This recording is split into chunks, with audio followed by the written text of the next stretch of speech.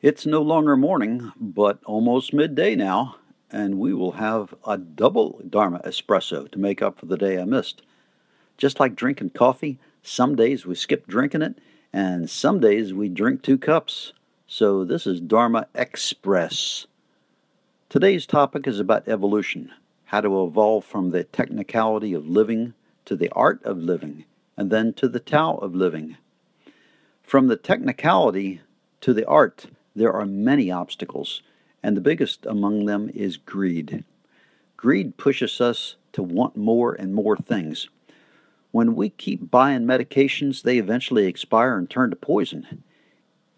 If we are careless and take them, our sickness may get worse.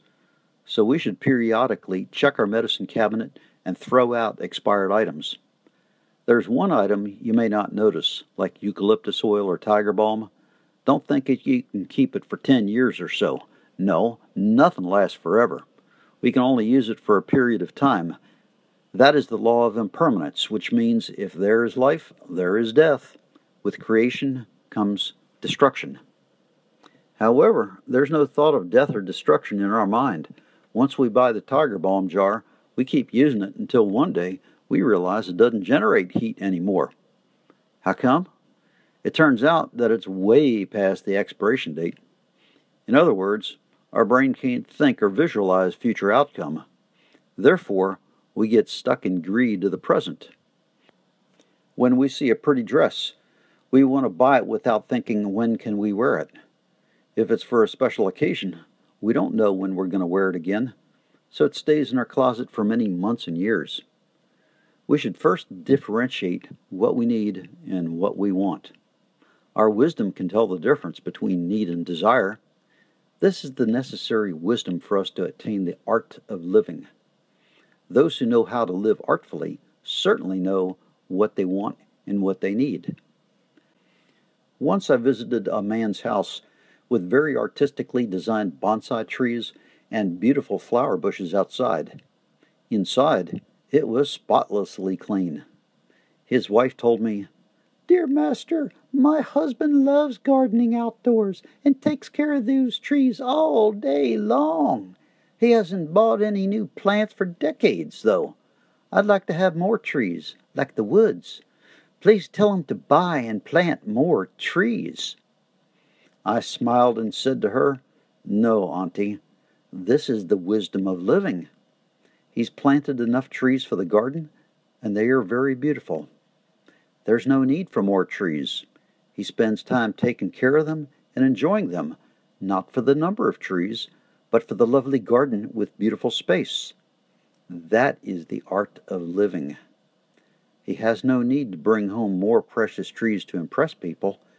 No, he has enough, and they are magnificent."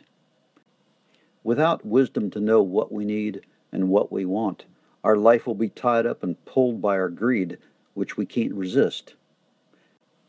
To develop the wisdom for need and want, we have to develop the wisdom for letting go.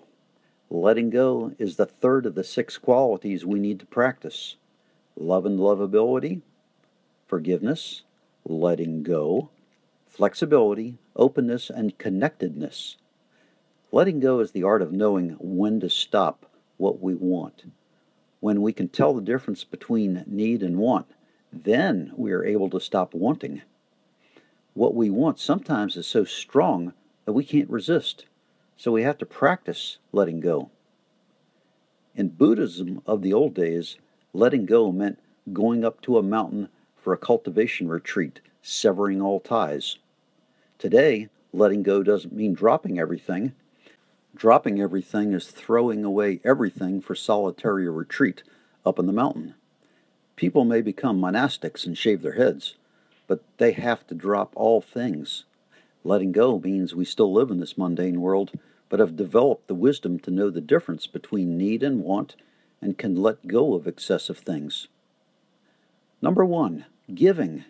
Instead of letting go, which means throwing things away, we should switch to giving. Giving has recipients, and we can give them what they need. Don't give them what they don't need. If they need a refrigerator, don't give them an old and ugly one. I've seen this happen quite often. I've received many used fridges and sofas. People really shouldn't give those old things like tables or chairs with torn covers to the temple.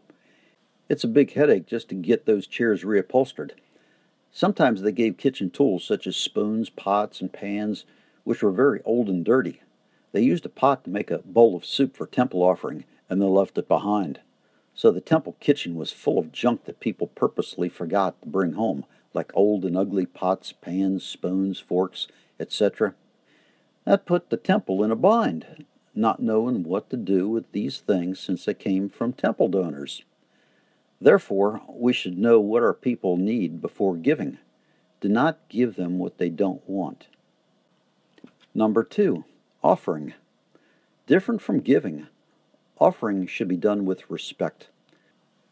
We should offer what is our best and most valuable, not what we have extra or too much of.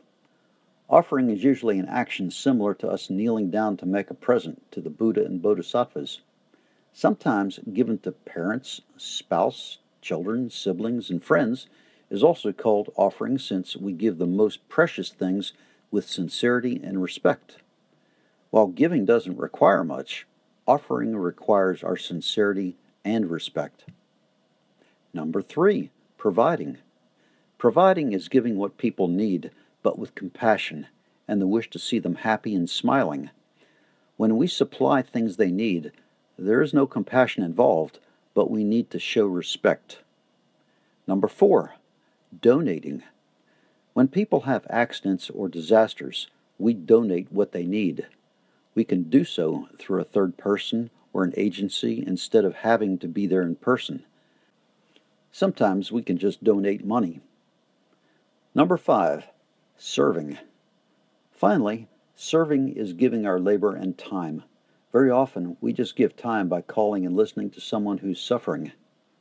We listen without discussing or adding comments that would make the other party feel upset or feel they can unload by gossiping. When giving services, we help people relieve their suffering and feel anew. Thus, can you see clearly what prevents us from evolving to the art of living? It's the greedy mind. What's the solution? Develop the wisdom that can distinguish need from want, and develop the virtue and energy of letting go. Letting go is putting an end to things that our ego and desire keep wanting more and more. Know what we need and turn the things we have into things we can give, offer, provide, donate, or serve. That is a very important lesson for us, so our house can always be beautiful and people want to stay when they come. We don't want our house to become a storage bin. With Double Espresso today, I hope it helps you become more awake and happier to have a very gentle day.